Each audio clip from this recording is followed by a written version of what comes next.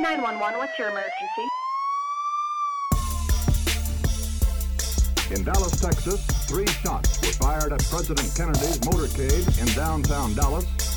She was kidnapped when she was 5 years old. We legally murder human beings. On death certificates of prisoners executed by the state, a cause of death is listed as homicide.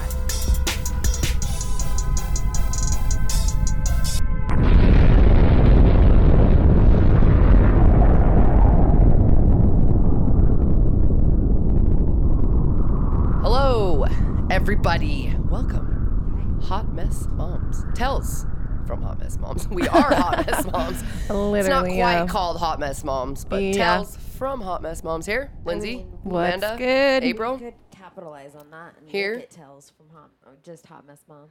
That's all it is. It's just Hot Mess Moms podcast, but only Literally. about crime because that's all we care about. You won't get anything else here.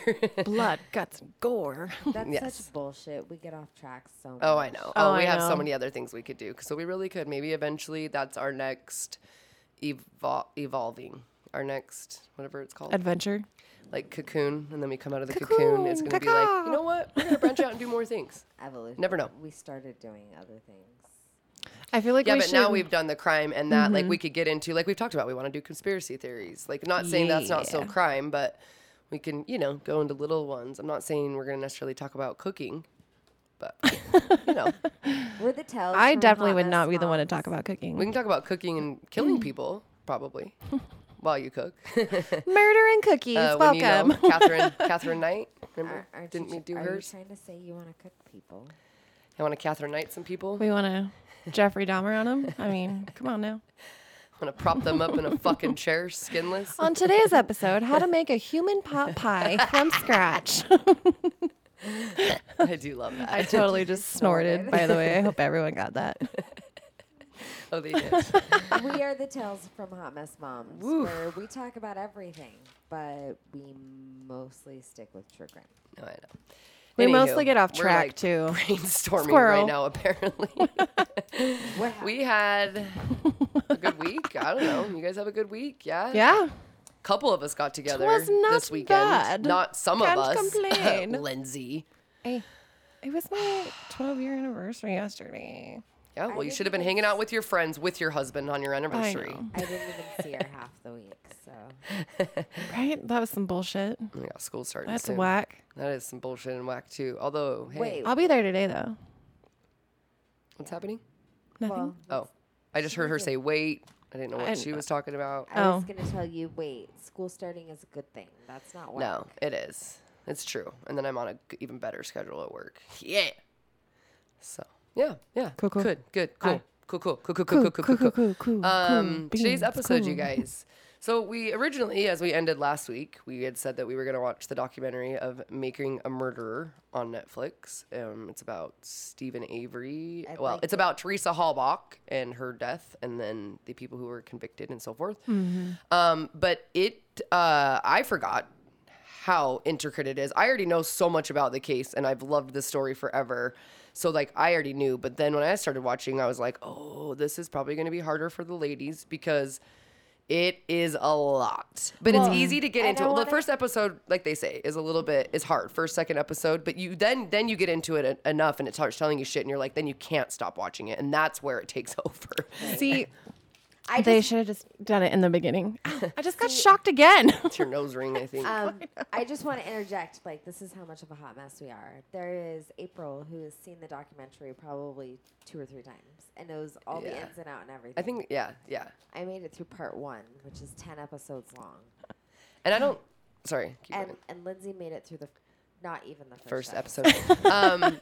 But do you guys know about you guys know the basics of this case, like in a sense? Do you? Or No. you don't either? Okay, so that's the other Nah. thing. I didn't realize that the story was so I didn't realize the documentary was so in detailed. I forgot like how extensive. But this case is really extensive like there are so many people involved and so many fucking parties. It's crazy. So all Yeah, right, so basically they didn't make it much through. No, I made it refreshed through the myself. season That's 1. true. That's true. Season 1. Yeah. I almost fell asleep. Which is what we're going to do. So we're going to do that for, we're going to do 2-parter here because technically there's 2 parts. It is 2 seasons and the second part, and it's, the first one's about the murder trial or all this other stuff, and then it goes into other things. Spoiler alerts as well if you have not seen Netflix Making a Murderer. But it's been on there for like 6. How old is Making a Murderer? Yeah, it 6 doesn't years matter. already. I just watched it for the first time. Like I that's true. attempted to watch it once But before. this case happened in 2005. Well, so it's been a long This case,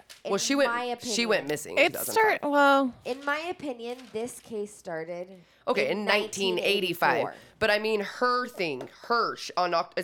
October 31st, 2005 is when she, she's reported missing a couple days later. Anyways, so for me, this story started. So I'm just saying it's been out for a long time. The story's been out for a long time. And there's still stuff happening in their cases now because, of course, there's things happening with people being in jail. And so anyways, to where even this many years later, there's like new evidence that was even. Anyways, we'll go over all of it. But I feel like a lot of people would know more about this case. This case was huge and national, but you might not, like you guys. So that makes me even more excited because then it's just kind of easier was about to. the time I moved out of my mom's house. I had just. Which means yeah. I was too poor to have television. I graduated 2004, so yeah, that was right where I was at. I was too poor to have television at that time. Yeah. Well, and see, I come from a mother who's been in the crime world for many, many years now. So I also just know the ins and outs of everything. And it's crazy, too, because my mom... Here's the thing about it. I want to tell the story, and I can't wait to hear what people think. Because my mom, at first, was like my side. Like, kind of like, yeah, no, there's just no way. And there's just so many other things. And then, but at the end of it, my mom's always believed that it is true, like that they really did do it. Sketchy Not that shit. the nephew, but she believes that Steve, and then just wrapped him up in it. And anyway, so we'll go into that. But that's what makes me excited about these cases because I'm like, wait, what? You really do think? And my mom does, but I'm like, are you smarter? No, I'm just kidding. It's not smarter than that. But I'm like, you're in the crime world. Like, how do you think? But that makes me also think, okay, well, there's going to be a lot of sides to this. Then a lot of people are going to believe it. So. This is the case of Teresa Halbach's murder. It involves a gentleman named Steven Avery and his nephew, Brennan Avery. I'm just going to kind of start from the beginning. So I gotta kind of, the documentary itself is what we're going to talk about too anyways. So how it begins is in 1985, Steven Avery, he was accused of rape and assault and found guilty. Now, he served time and he did 18 years. And then it's one of those where new testing comes out, DNA comes out because they had DNA. They just couldn't test it. They didn't have any forensic testing. So another one of those. And even that case, you guys, when you look into it, he had alibis up the ass. People saw him everywhere. He was all over the place. There was no way, shape, or form he could have done this. And they found the real person because obviously the DNA told them who the assailant was. Dude had an alibi of being 45 minutes away within 20 minutes of the attack. Like, just everything. Receipts. So that kind of starts to show how it's in Wisconsin. It's called Manitowoc County, Wisconsin. And it's it's rural. It's out in the middle. It's farm. It's about 45 minutes from Green Bay. Yeah. So anyway, so that already started 18, years earlier where he's convicted of a crime that he didn't commit. And it's mostly because the police were shitty people and weren't doing their job in this scenario. Well, he was related to some of them. No, he had a confrontation with the wife of one of the sheriff's deputies. His uncle worked for the police department. No. There's definitely ties too where you get into it. So their family over time in history, yes, it's kind of one of those, like, everybody knows who the Averys are. They own a salvage yard, right? The biggest salvage yard anyways, it's huge, but they know the Avery family too. So now, part of this, too, is he was found guilty in 1985 because also he had at 19 and 20 years old, had 2 theft charges for breaking. Him and his friends broke into an abandoned fucking gas station or something. He did throw a cat over a fire. It was a tavern. Or tavern, that's right. He did throw a cat over a fire because they were, they're kind of hooligans. They're kind of what people would say more of a trashier family, which they're just living their best lives and how they know to live. And they all live on the same property anyways. So it kind of right off the bat goes to show that they seem to have it out / it's not even having it out for people. It's just when people are less than you, quote unquote. Right. It's real easy to be like, well, yeah, then we're going to win this case. And then this sheriff's going to get, you know what I mean? It's easy to do that kind of shit. So 2003. So that's 18 years pretty much is when they got the DNA results and he was released. Exonerated. He was exonerated. The real perpetrator name was Gregory Allen, which had come up in the investigation to begin with. So that's even more fucked up parts is they actually had the suspect. They actually had talked about this person and he really committed it. Somebody said that the description fit him more than it did Steven. Yes. Okay, so kind of fast forwarding. So 2003, basically September, I wrote September 18th, but September of 2003, he's already out. And a gentleman, I didn't write down his name. Anyways, basically creates a task force, an Avery task force for him to get compensation because they're going to sue Manitowoc County. For like $36 million is what this totaled out. $100 bajillion. Right? Because they were like, $1 million for the 18 years and then the other 18 is like whatever. So they were going for a lot of money. So now you have this kind of battle starting. He was an innocent man put away because of shitty police work. I mean, even though they didn't have DNA, still, whatever. It still was shitty police work. He takes a suit. And he can do this. He's allowed to do this. A lot of people do this. His family, I mean, for 18 years, like a lot of shit happened and he should be paid for that. $36 million is a lot of money. But either way, so this starts, right? So with this comes depositions. So now they're pulling these police officers 18 years later. Right, and getting all their statements So, and shit. and you have basically these, let's see, 1, 2, 3, 4, 5. There's really going to be a total of like there's a main police officer sheriff. Lewick. There is the 2 investigators. And that's going to be like the 3 main people in a sense of investigating the crimes. And then you've got a prosecutor. So these guys were so 2 of these guys, let me rewind. Oh, sorry, I'm getting ahead of myself. On the deposition, there are like a sheriff who is still part of Manitowoc County that's in the deposition that then ends up with this case too. Pretty much all the depositions were the officers on the original. Kind of, yeah. There was one main guy, and then you have some other couples that come in when the Teresa Hallbach case happens that then are also, so there's kind of 2 sets of people that are really predominant in this, and they end up intertwining. Okay. But the depositions are done by all these people. So October 11th, the deposition's done on 2 of them.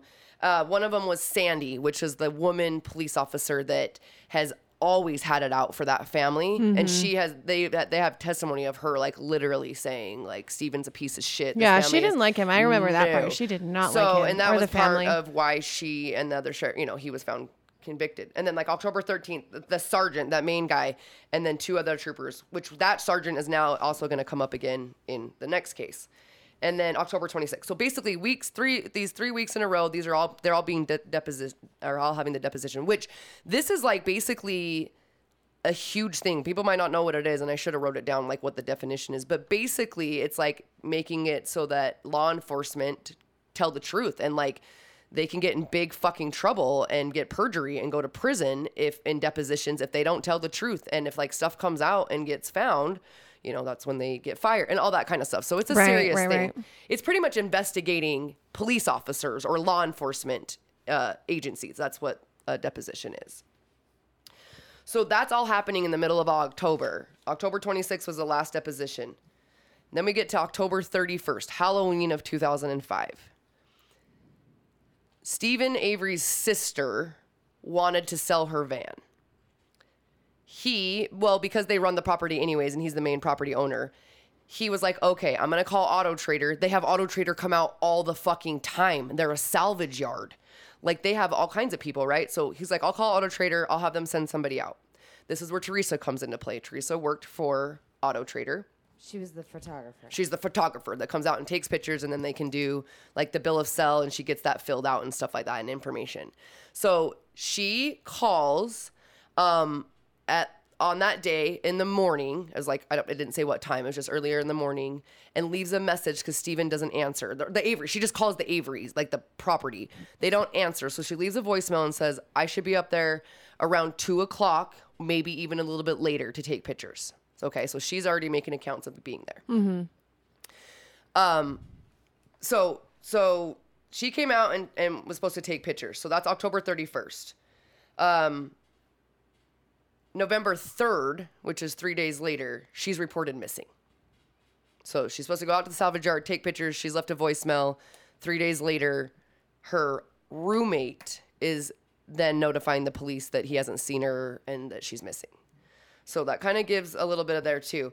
I didn't want to jump too far ahead here. That timeline is super sketchy. Well, so so this is again where there's so much to this, and there is different sides of where people can be like, wait, that's the thing about the reasonable doubt. Like without a reasonable doubt, there's so many different people that could have maybe, possibly done this to her. It could have been her family. You know what I mean? It could have been that. It's crazy to me how this just went directly to one person right then and there, no matter what, and they never left their eye off of him, and then that's where it went. It's really crazy. Because, yeah, she lives with a guy, which is fine, a roommate. There's no romance. And her ex-boyfriend, who she's no longer with, those three hung out all the time. So that's just weird, right? So they built the timeline I will. Her last I'll get checking there. her was Yeah. Jesus. I'll get there. Okay. No, but yeah, they get too involved. So anyway, so she's reported missing. I do also want to put out there that Steven Avery is still going through suing the city. He's about to get a settlement. They also passed a law that's called the Avery Bill, which is to make it, I can't remember specifics, but it's about DNA and this and that. So to help people not be found guilty, innocent people. So a bill's even passed in his name. And then 2 days later, she's reported missing. Okay, so she's reported missing by the roommate. They immediately start a search party. And they're like, okay, her last known whereabouts was she was supposed to go to the salvage yard. Granted, she had a list of 3 stops. Yes, that she was So going to be there were making. 3 stops involved, and they targeted the... Well, because apparently the Avery house to them was the last stop, which, by the way, is not true. It was her last stop, okay? So that's why they kind of targeted that area. So the roommate and the ex-boyfriend and all her family and friends decided to put a search party together. Manitowoc County shuts down a 4-mile fucking radius for these people. Nobody knows anything yet, but starting at the salvage yard outside of it, and they blocked off 4 miles. This shit doesn't happen. Cops don't come block a 4 fucking mile radius for a voluntary search party when they don't even know. They have no idea if that was really her last known, So, but like Amanda said, we come to find out that they even had access. Her boyfriend, they guessed her password for her phone bill. And they got it right. And they got it right. They got into her phone bill. We were able to look that up. Her brother listened to voice messages and erased some. Okay, so that had all happened while they're getting the search party, and then they go to the salvage yard. Well, and it's like this, though. So the county she went missing in contacted the county Steven Avery lives. I hate that word. Manitowoc County, because it's got weird letters in it. Yeah, because she's not from, she was reported missing in her county. And that sheriff goes, hey, listen, I've got a missing girl. Her last known addresses there were this address and this address. And the one was the Steven Avery address. They never even There's two other addresses because she was supposed to go to 3 spots that day. But they never went and looked at any of the other 2 addresses. So wait. She was supposed to be 3 different places, She's and they supposed to go never to 3 different Auto Traders. They sites. never cased the other addresses. No. Listen, right off the Why? bat. This is what I'm telling you. Because her last phone call, or one of her phone calls and voice messages was left on Avery's phone. She knew that at one of her appointments, he's suing Manitowoc County right now. And his name gets brought up, his family's salvage yard. It's not even his, it's his dad's and mom's who are still alive. It's their salvage yard gets brought up in this because that was one of her stops. And they immediately go, that's it. So right off the bat, they're directed at Avery's. And then they shut down a 4-mile radius all around that so that this search party can go do whatever they want. So that's how this starts. You got to put in perspective. This is a tiny little town. Right. While they carry insurance and such things, a $36 million lawsuit, I mean, it could damn near break the town.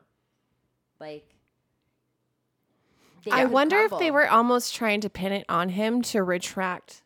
No, listen, retract it. What happened is the police went, Avery's name got brought up and a missing girl. It's on. It's fucking on. We can get him and convict him of this or try to. Basically, they're trying to get rid of the lawsuit. What kind of judge? Well, that's what I'm saying. Yeah. Because who's going to pay out a lawsuit to a guy who was wrongly convicted if he's going through part of murder trial. Making a murder is the whole premises of the documentary is people claim that because he was found guilty, for that charge and spent 18 years, that being in prison for 18 years is what changed him and turned him into a murderer. So they're also trying to go off of that. Like, oh, it was prison that did it to him. No matter what, if he was not supposed to be in there or not, nobody gives a fuck. They're not going to give him his justice and liberty back. And then he starts suing them, and all these guys get depositions. All these lawyers and the people start getting Anyway, so this is already all happening. He's in the middle of a lawsuit. A girl goes missing.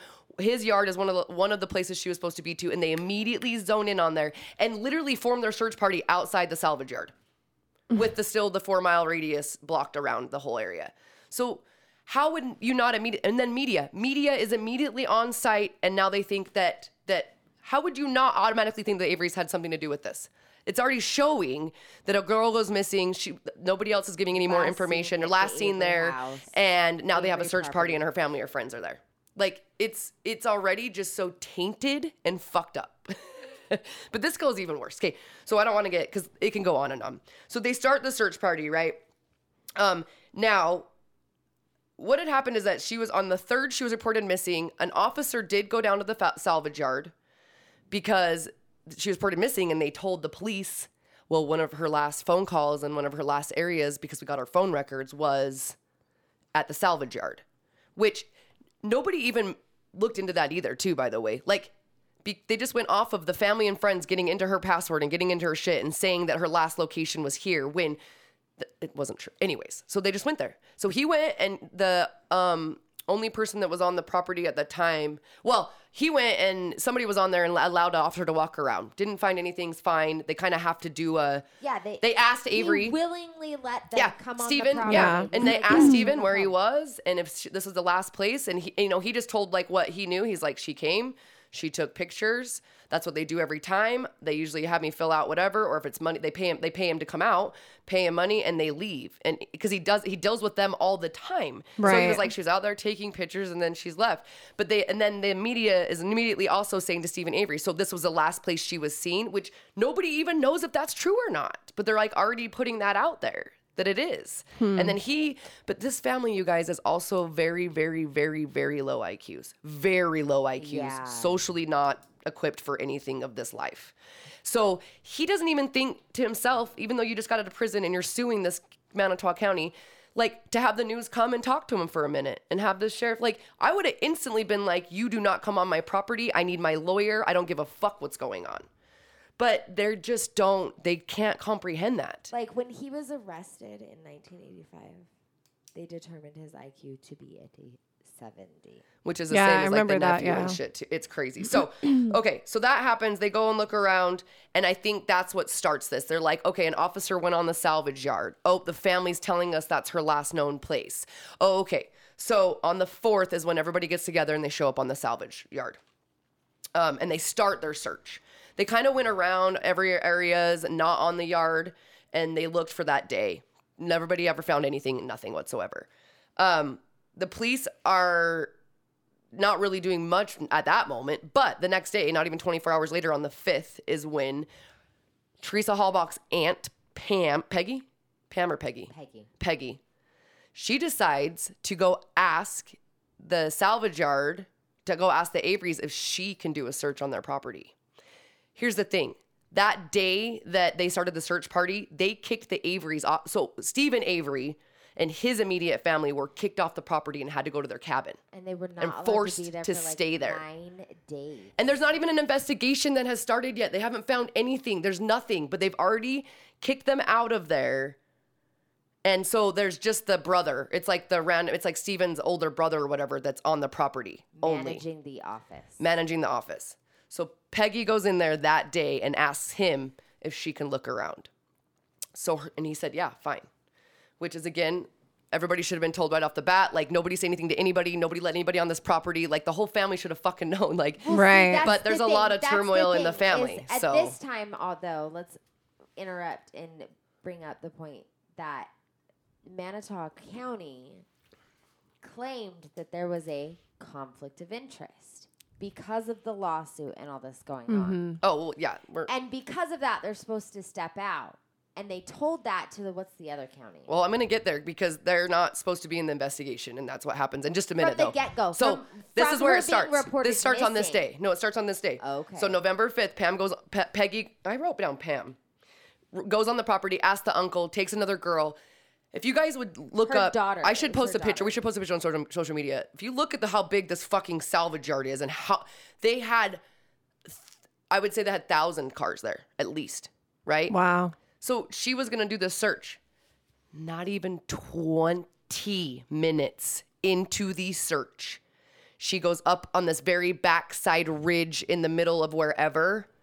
She finds a RAV4. She finds Teresa's car. I show them like the aerial view of all the cars. Yeah. It's How huge. in 20 minutes did you find Huge. Wow. Huge. So they find a car. The car has a bunch of sticks and stuff leaned up against it. They have all these pictures. So she is calling the dispatch because they were given a phone number or told to call 911 immediately because nobody's supposed to touch anything. Nobody's supposed to do anything at their voluntary search party. And she gives the VIN number and they realize it's Teresa's car. Now, the sheriff, Manitowoc County Sheriff, who was then called, is one of them that was involved in the 1985 case. So this is how this begins. You hear him call dispatch and go, first of all, he calls and makes a report about, hey, will you run a plate for me? And he gives a plate to the dispatch lady. Doesn't say she doesn't say the maker, model, or anything. He doesn't either yet. He just gives the plate. And she goes, oh, that's tied to a missing person, Teresa Hallbach. And he says, is that a 99 Toyota So- RAV4. The officer saying this as if he was looking at the vehicle, right? Like, how would he know what it was? Nobody has talked about anything yet. They knew what Teresa drove.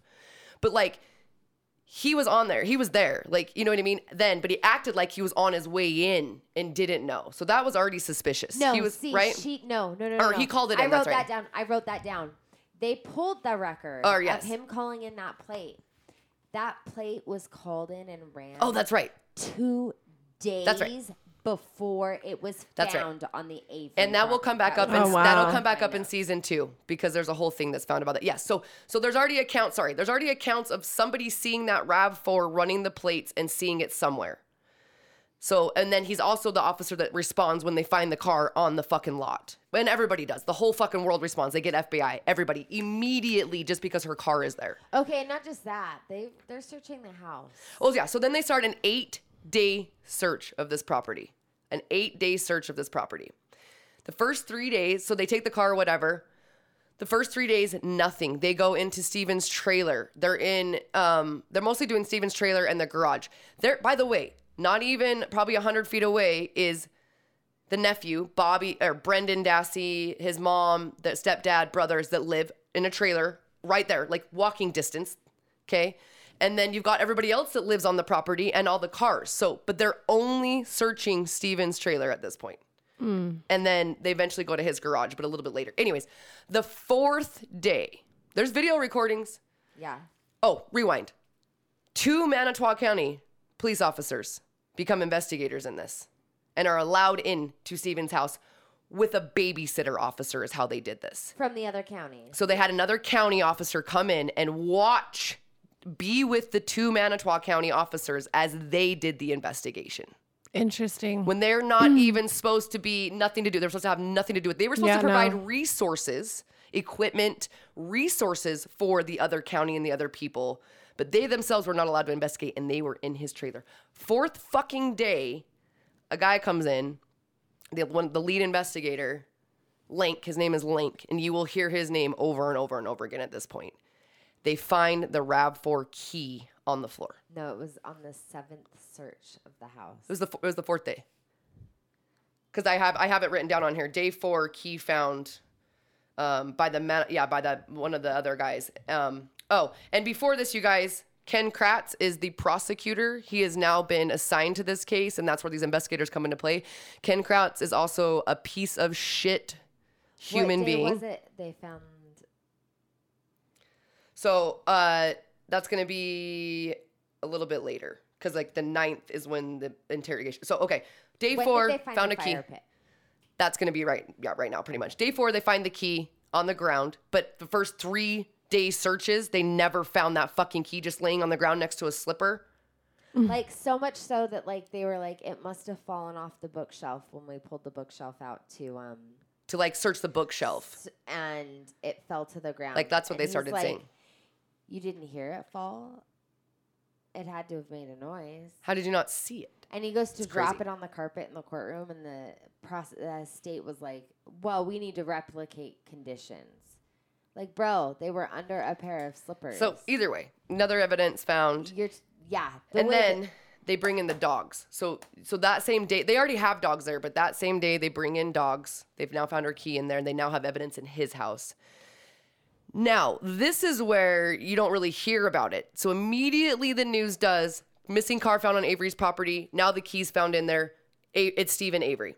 How could it not be? It's apparent, right? They claim to That's find the key in his all. bedroom. Yeah, that's all that they keep saying on the news too, is repetitive over and over again. She's missing. They've been searching Steven, but he's not a suspect. That's what the police keep saying. He's not a suspect yet. He's not a suspect. Then the keys found, and they're able to say he's a suspect. But it's already being put out in the news what's going on, and that she's missing, and then they find her key. That same day, the dogs, there's many cadaver, well, not cadaver dogs, scent dogs. These are dogs to track a human being, not a dead human being. Were out. Never once on the Avery property at all whatsoever did they track her. There's a whole quarry that is behind them with a pond and everything. And another property owner's property is right on that line too. So it's basically like this property owner's line, this quarry that they share. Then you get into the Steven Avery's salvage yard from like the back end. So this whole quarry that's just nothing but land, the dogs did this whole pathway circle and then went back up and around to Teresa's car. And they were following her scent, not her body parts yet. Yes. So these dogs were following her scent and where she went, which is out in the back of these woods. So, but they don't show that. What they show is the dogs, they do bring a cadaver dog on, and they find bones. They find bones and like teeth and jawbones and stuff and parts right behind Steven's trailer in like a fire pit, a big fire pit that they always use, right? They find a barrel that has some of her belongings and some bones and clothing burned in it. What they also found, though, was part of her pelvic bone out in the quarry. But they ain't going to tell you that on the news. They immediately go on and say body parts found right behind his house in the fire pit. That's where it's final. We found her body, Steven Avery's backyard. It's on. So now the interrogations begin. It's like November 9th. So it was only a couple days later. They did inside her car find a little swap of blood next to the ignition, but it's in a very weird spot. It's a very weird swipe. It's almost fucking impossible. It's weird. And other people do other testings later on that like try to prove like there's no fucking way that this happened the way they said it. Like, because here's where they start saying planning evidence, right? You've got the key that all of a sudden shows up in the house. You've got blood. You got Steven Avery's blood in the front of the car. Like a little swipe and like a little drop over on the passenger side, nowhere near each other. None of Teresa's blood's in the front of the vehicle or anything. And then you have her blood in the back where it looks like it was like her head bleeding or something, kind of like hair swipes. Just one little area back there, but only her blood's in the back of the car. So if like, first of all, if somebody's actively bleeding, say Steven was actively bleeding and he was putting her body in the back of the car, none of his blood at all is in the back of the car. But then he got up in the front of the car and none of her blood. So it immediately is sounding like planning evidence, right? You've got keys in there. You've got the blood. So you've got Steven Avery's blood, though. So that is where they're able to be like, all right, we got evidence. It's him. Now let's go find the crime scene and figure out what happened to her. Now, during this time, they're already interviewed quickly, like the next door, like his nephew, which is Brendan. Brendan Avery was a 16-year-old. He had a younger brother. And then he had an older brother named Bobby, 2 older brothers actually. And then it's his mom and stepdad that live in this trailer. And then it was Steven Avery and his family that lived in the trailer, and then his mom and dad. And then they have like an uncle and stuff and another one and stuff like that. Anyways, right next door. Brendan has the lowest IQ out of any of these people, any of them. He was like not even 60 or something like that. Or I think it was right about the same, like 70, like we said. He got really 83, low. I just looked okay. So also a 16-year-old. He's a 16-year-old boy. Like very socially awkward. Well, his account was he got off the bus at 3:30 from school. He went and checked the mail, got the mail, went home, played video games for a while. He's telling the police that like he never saw Teresa. He didn't see Teresa there at all. His older brother Bobby says at 2:30 he made it home. He was getting ready to go hunting. So he was hurrying, showering, getting his stuff ready. He saw her taking pictures of a van and then watched her walk to Steven's trailer, walk into the trailer. And then at that moment, he was leaving to go hunting. So then they'd go right off of Bobby's. He's the first witness that said something. All right, boom, that's our timeline. Even though there was also the bus driver. Oh, there's so many other people. There's a bus driver that eventually drops off Brennan at 3:30. Between 3:30 and 3:40, and the prosecution's like, she would know. It's her job to drop these kids off at the same time. So the timeline's fucked up already, but they're just going straight from Bobby's timeline. She was there at 2:30. She took the pictures, and then before 3 o'clock, he was already out hunting, and she was already in the trailer. So, and they go off of his. So then they realize, okay, now we've got that. We've got his witness testimony. Now we need to get Brennan, the little brother. Because he says that he just came straight home at 3:30, went into the house, never saw Teresa anywhere.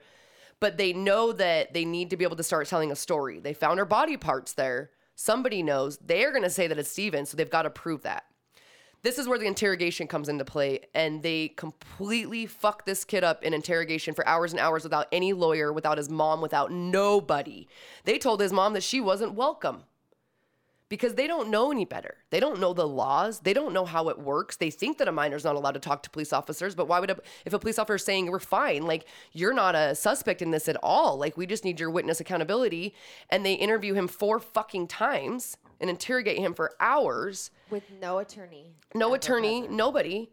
And then eventually they get out of him a story that they like. And you see it in the interrogation video where that's not right, Brennan. That's not what they talk about. What'd you do to her head? Yeah, let me tell them really quick what the prosecutors made up. The prosecutor states, Teresa Halbach walked into that trailer, was tied up to Steven Avery's bed, ropes on her hands, chains around her ankles to the bedpost. He was beating her up and sexually assaulting her when Brennan came over to deliver mail.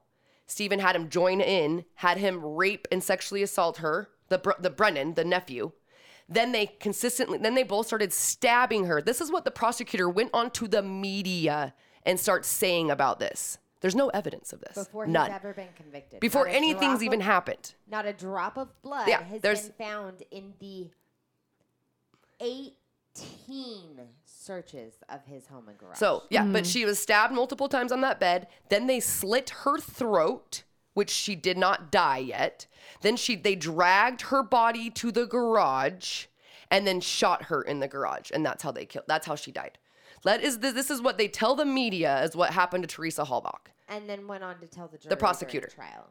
So that's already been put out there. That's what they know. So now they're trying to find that evidence. They're going back to the bedroom, ripping the walls off. Now they're going to the garage.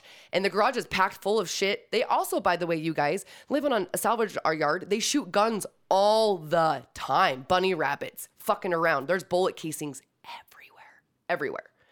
So they're going in the garage because now they've made up this story. Now they got to fabricate the evidence to fit their story. So this was basically the 8-day search. They come up, so blood in the car, keys in the house, and that is it. However, they start searching the garage. Officer Lank, Lieutenant Lank again, finds a bullet casing in this garage.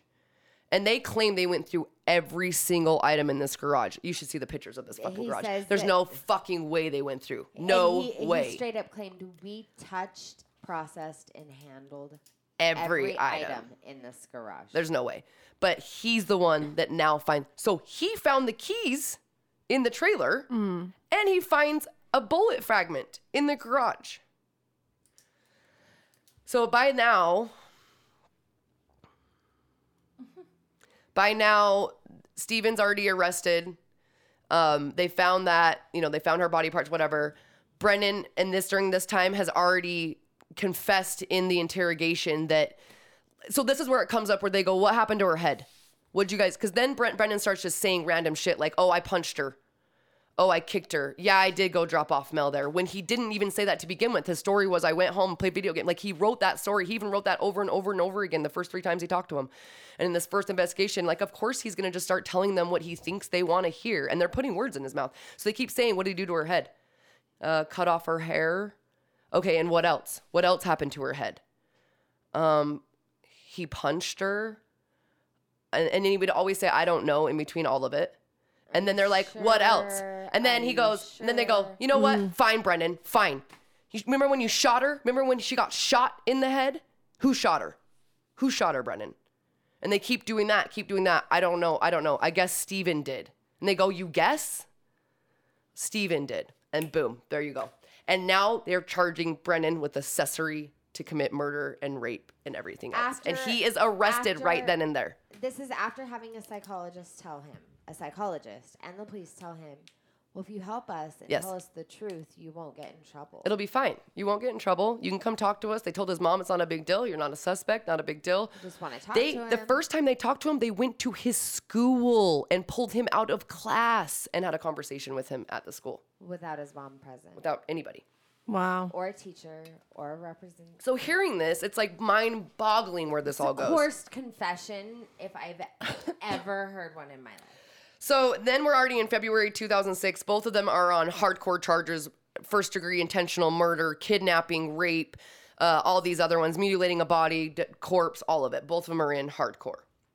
So now you've got the prosecution who's already got their story out, and they're going to prove it, and they're going to keep telling that story over and over too. And that prosecutor is such a fucking creep.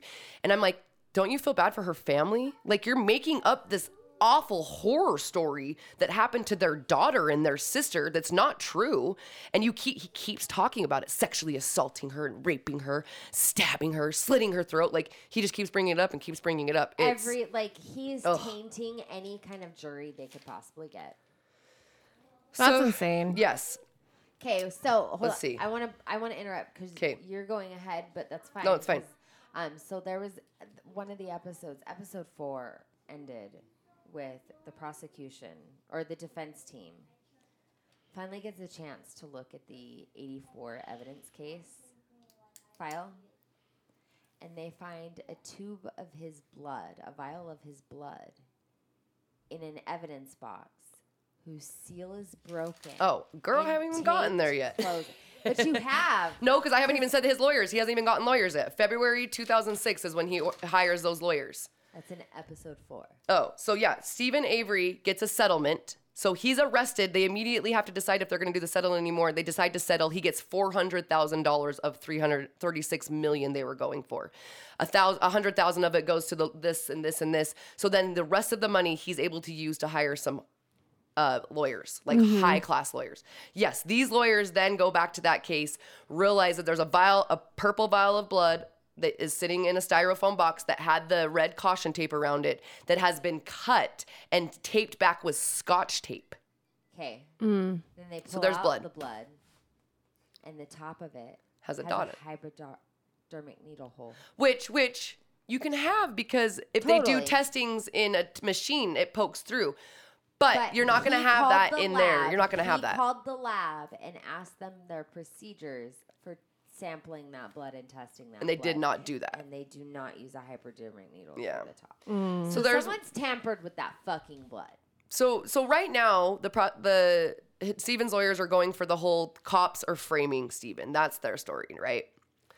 But I don't believe that. Like, I immediately haven't gone to any of that. And so anyways, but that's the side. It's the cops. I did. The cops planted, and then the other side is that Steven killed her with Brennan's help. So that's where we're at with all of it. Now, really what starts is just the trials. And the trials, it is fucking insane. So Brennan doesn't get fair representation. His lawyer is actually working with the prosecution team. Okay? Telling him to take plea deals just to immediately get over with. Because here's the deal. They knew that Brennan was the only way to make Steven guilty. But you can't have Brennan coming out as a liar and not telling the truth. So they just kept making it to where he didn't have a choice and that they were going to make him plea. Because if they didn't get Brennan, they weren't going to be able to get Steven. Right. It wasn't going to work. Right. But that was their plan all along. They don't give a shit about this 16-year-old boy. That's so fucked up. Oh, God. It breaks my heart watching them. And watching him being interviewed, it gives me those fucking cops can really seriously rot in fucking hell. I don't care. Like, and none of them ever lost their jobs or anything. Yeah, he's like, I want to go home. You know, like. Oh, it was so sad. So sad. He is pleading, like, to his defense attorney that he wants to take a polygraph because he knows he didn't do it. All kinds of things. They asked for a new lawyer. The judge says no. And then a judge finds out that the prosecution lied about something, because they can lie about whatever they want. And it was basically against something where they were able to then come back to court and let his lawyer go and get him a new appointed lawyer. But by then, everything's already set in place. Everything's already in play. It's already fucking over. There's no help for Brennan. There's no help for anybody. So long story short, Steven Avery gets found guilty of murder. So Steven Avery gets found guilty of murder, but not of any kidnapping, sexual assault, or desecrating a body or anything. Brennan, however, gets first-degree intentional murder, deprecating a body, moving a corpse. He gets all the charges. They basically threw the book at him. But yes, but Steven gets life in prison without the chance of possibility of early release. Yeah. And Brennan gets life in prison with the chance of parole at 2048. Wow. But like, okay, I just want to interject and mention like his sentencing, Steven's sentencing. This judge. Oh my! They all work together. God. It's a whole county. He was straight up like, it's my job to determine whether or not you'll have the chance to get out for early release, whether you have the chance to reoffend, is the public in danger of you? And he's like, and based off your criminal history. And I just sat there. And they can't take the 1985 case into anything. You can't bring that in. He's literally saying his theft charges and like the cat being thrown over the fire. If you take out the charge that he had for a crime he was exonerated from. And it was 20 years prior. Was 2 theft charges. Yep. At 20 years old is when those were committed. Every other criminal charge he had, he was as a juvenile. It's crazy. So it shouldn't have counted. So, yeah, and the documentary goes way more into detail. Like, it tells legitimate, like, you watch the court case happen, the trial happen, and it is so out of this world that everybody the media told the story, everybody thought he was guilty, they had it in their hands, and everybody, the prosecutors, the FBI, the investigators, all worked together, and half of them worked on a 1985 case. Like, it is fucking nuts. Lieutenant Lank that they brought in from the Manitowoc County is the one that found the keys, the one that found the bullet. But here's the question, why? So why? They want the lawsuit gone because these guys just got depositioned, and if the lawsuit goes through, they lose their jobs. They're done. And not just that, but their the livelihood, lawsuit everything. Payout would bankrupt Manitowoc the County. City. Or the whole city. The entire county. Like, yes, there's insurances to pay for that, but like they still have some that they're going to have to pay out. They didn't kill Teresa. This is my opinion. They didn't kill her. It happened. They found out about it. An opportunity came in, and they went bingo. So they didn't plan. Do you think the cops did it? No, I don't. And I don't think that the cops killed her and planted all that shit? No. Because, and I mean, we can kind of skip a little bit ahead. So the first season, the rest of the season is just going through the trial, and then after they're found guilty, it's doing appeals and stuff. Who are all done to the same judge. Like they tried to appeal Brendan's case. Well, and the Brendan Gets Innocent project to take over his. And then they have a lot of good stuff. They tried to appeal it based on the fact that the confession was coerced and that he didn't have proper representation because his lawyer was pretty much trying to get him to take a plea deal so they could use his testimony against Steven in their case against Steven. So, like, and that's, your defense attorney should not do that. And there were so many people that got on the stand. And it goes before the same judge that said that they lied. There's so many people that went on. Steven had a 16-year-old cousin who made up a bunch of shit because she saw it on the news about body parts being in the fire. And then the prosecutor had told the gruesome in day 2 about how she fucking died. So she ran with that and told the cops that she had heard from Brennan about the body parts in the fire. She got on the stand and said, I lied about all that. She, crying hysterically, said, I lied. I saw that on the news. And then Brennan gets up there and he says his exact story he's been saying from the fucking day 1. He got home from school. He did this. He never strays from his story. And then ever. The only time is when he's not giving them the right answer that they want. He feels bad and he gives them whatever answer they fucking want. It's crazy. Those times that they interrogated him without lawyers and his mom's and his representation and all that. So in the middle of it, they'd be like, "Hey, well, you're not going home tonight. You know, we'll let you talk to your mom. What are you gonna tell your mom? Yeah. Do you want to tell your mom first before we tell her about how you did it and what you did and all this?" So this poor kid with an IQ of 7. My fucking 6-year-old is smarter than this kid. It's really Swear sad. to God to you. He was even on the stand and said, they said something about losing weight. And he was like, yeah, I lost weight because I thought that my first girlfriend broke up with me. And a lot of people make fun of me because I'm fat. So they were trying to paint this picture of who he is and like how his social abilities and his mind and his memory. But he has never once, anytime he's told his story throughout it, even though he's told 1,000 other stories about how she died because that's not true. He's never even skipped a word, and he's not that smart, and he still goes, this time I talked to my mom, my friend called, my little brother's boss called me, and then Steven called me. I went to the fire. Then my mom called. Like, never ever strays from a story, never ever doesn't say the same shit. It's so crazy. But the Manitowoc County needed Steven Avery to be out of the picture, and this was the only way to do it. But the sad, fucked up thing about all of this is that Teresa Halbach was murdered and burned and all this stuff, and nobody gives a fuck about who really did it. Nobody cares because they have who did it. He's right there. I mean, like, it went through on the radio that they found the RAV4, and one of the main sheriffs involved in it goes, so do we have Steven Avery in custody? Yeah, so that same day, too, was already painted a picture. So is he in custody? And the dispatch is like, no, nothing further has happened. Like, they just found a car. Like, and why would you arrest Steven? Why? What about the uncle? What about Bobby? What about the older brother? What about the stepdad? What about the mom? What about the dad and mom? 10 other people on the property who could have been responsible. So where we're at now is season 2 comes into play, where the Innocent Project has been taken on Brendan's case to try to get him out, and then Kathleen Zeller, which you guys can look her up. She is like a world-class lawyer. She has exonerated 17 people already. And she's done more now since over the past couple years, but 17 people. And she is a no joke. Like, no fucking bullshit. She ain't gonna sugarcoat anything. If you fucking did it, it sounds like to me, and the way she makes it put is, you fucking did it, she ain't gonna help you. But if she thinks you're innocent and truly believes you didn't do this and you were found guilty and convicted wrong, she will take your fucking case, and she has exonerated them. So she heard about Steven's case because he wrote to the Innocent Project first and did get some lawyers. But then when Brennan, the whole thing happened, they were like no longer wanting to be with him. They didn't want anything to do with him. So she decided to pro bono take his case. So season 2 gets into her investigation. And this is where my theory is proven of what she comes up with. And we're going to get into that in a little bit here, which then goes into more of the people that were there and who could have else done it and why. And remember how we were talking about there was 2 other places she was supposed to go to? Like, Kathleen dives so deep into actual Teresa's last stops, last moments, her whole fucking day. And then she actually finds other evidence of other things. The phone call with the sheriff calling in a plate, that comes back up because she finds out when that happens. Like, anyways, so stay tuned because we're going to be talking a little bit more about that too. And then we'll kind of give an update because there is even still new shit that just happened a couple weeks ago with these cases. That's fucking crazy. So that's next time.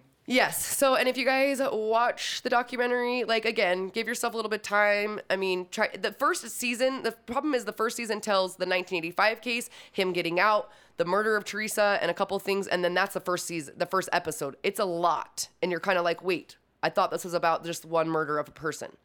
So I know that can be hard, but that does give you that information at the beginning. It's all about him getting out in the first case. But then if you get into it, like Amanda said, you said what, the 3rd and 4th episode, you're like, the 3rd boom. episode, you're like, what the hell? Yeah. So hopefully go out and watch it. And then, yeah, season 2's on there, and that's like with the new lawyers and stuff like that. Making a Murder 2 is what they call it. But yeah.